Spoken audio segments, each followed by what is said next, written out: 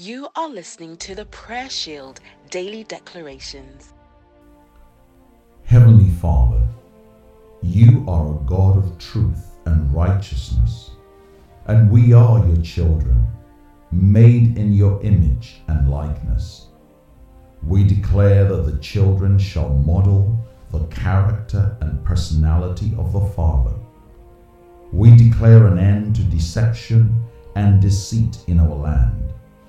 We declare that the foundations of our nation rest upon righteousness, truth, and justice.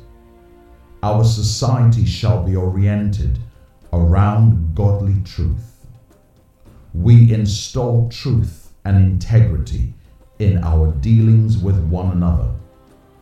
We declare that our government and those in authority shall operate in honesty, accountability, and transparency. We release a spirit of humility in our land and declare that a deluge of righteousness has saturated every corner of the United Kingdom. We receive with thanksgiving your blessings upon our nation. We enjoy in our communities the outworking of the nation's embrace of godly truth. In the name of Jesus, amen. Thank you for listening to today's Daily Declaration. We trust that you were indeed blessed.